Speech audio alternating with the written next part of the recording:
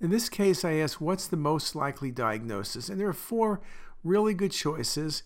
If you look at the case, now what you see is a dilated pancreatic duct and a transition in the junction of body and neck of pancreas. If you look very carefully at these two coronal views, you see there's a soft tissue density which abruptly cuts off the patient's pancreatic duct.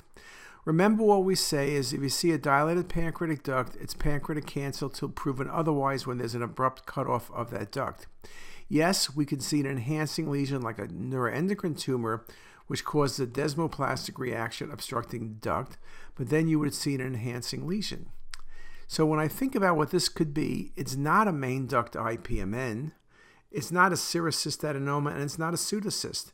It's a classic pancreatic adenocarcinoma with a main duct cutoff. Just a very nice example of that etiology.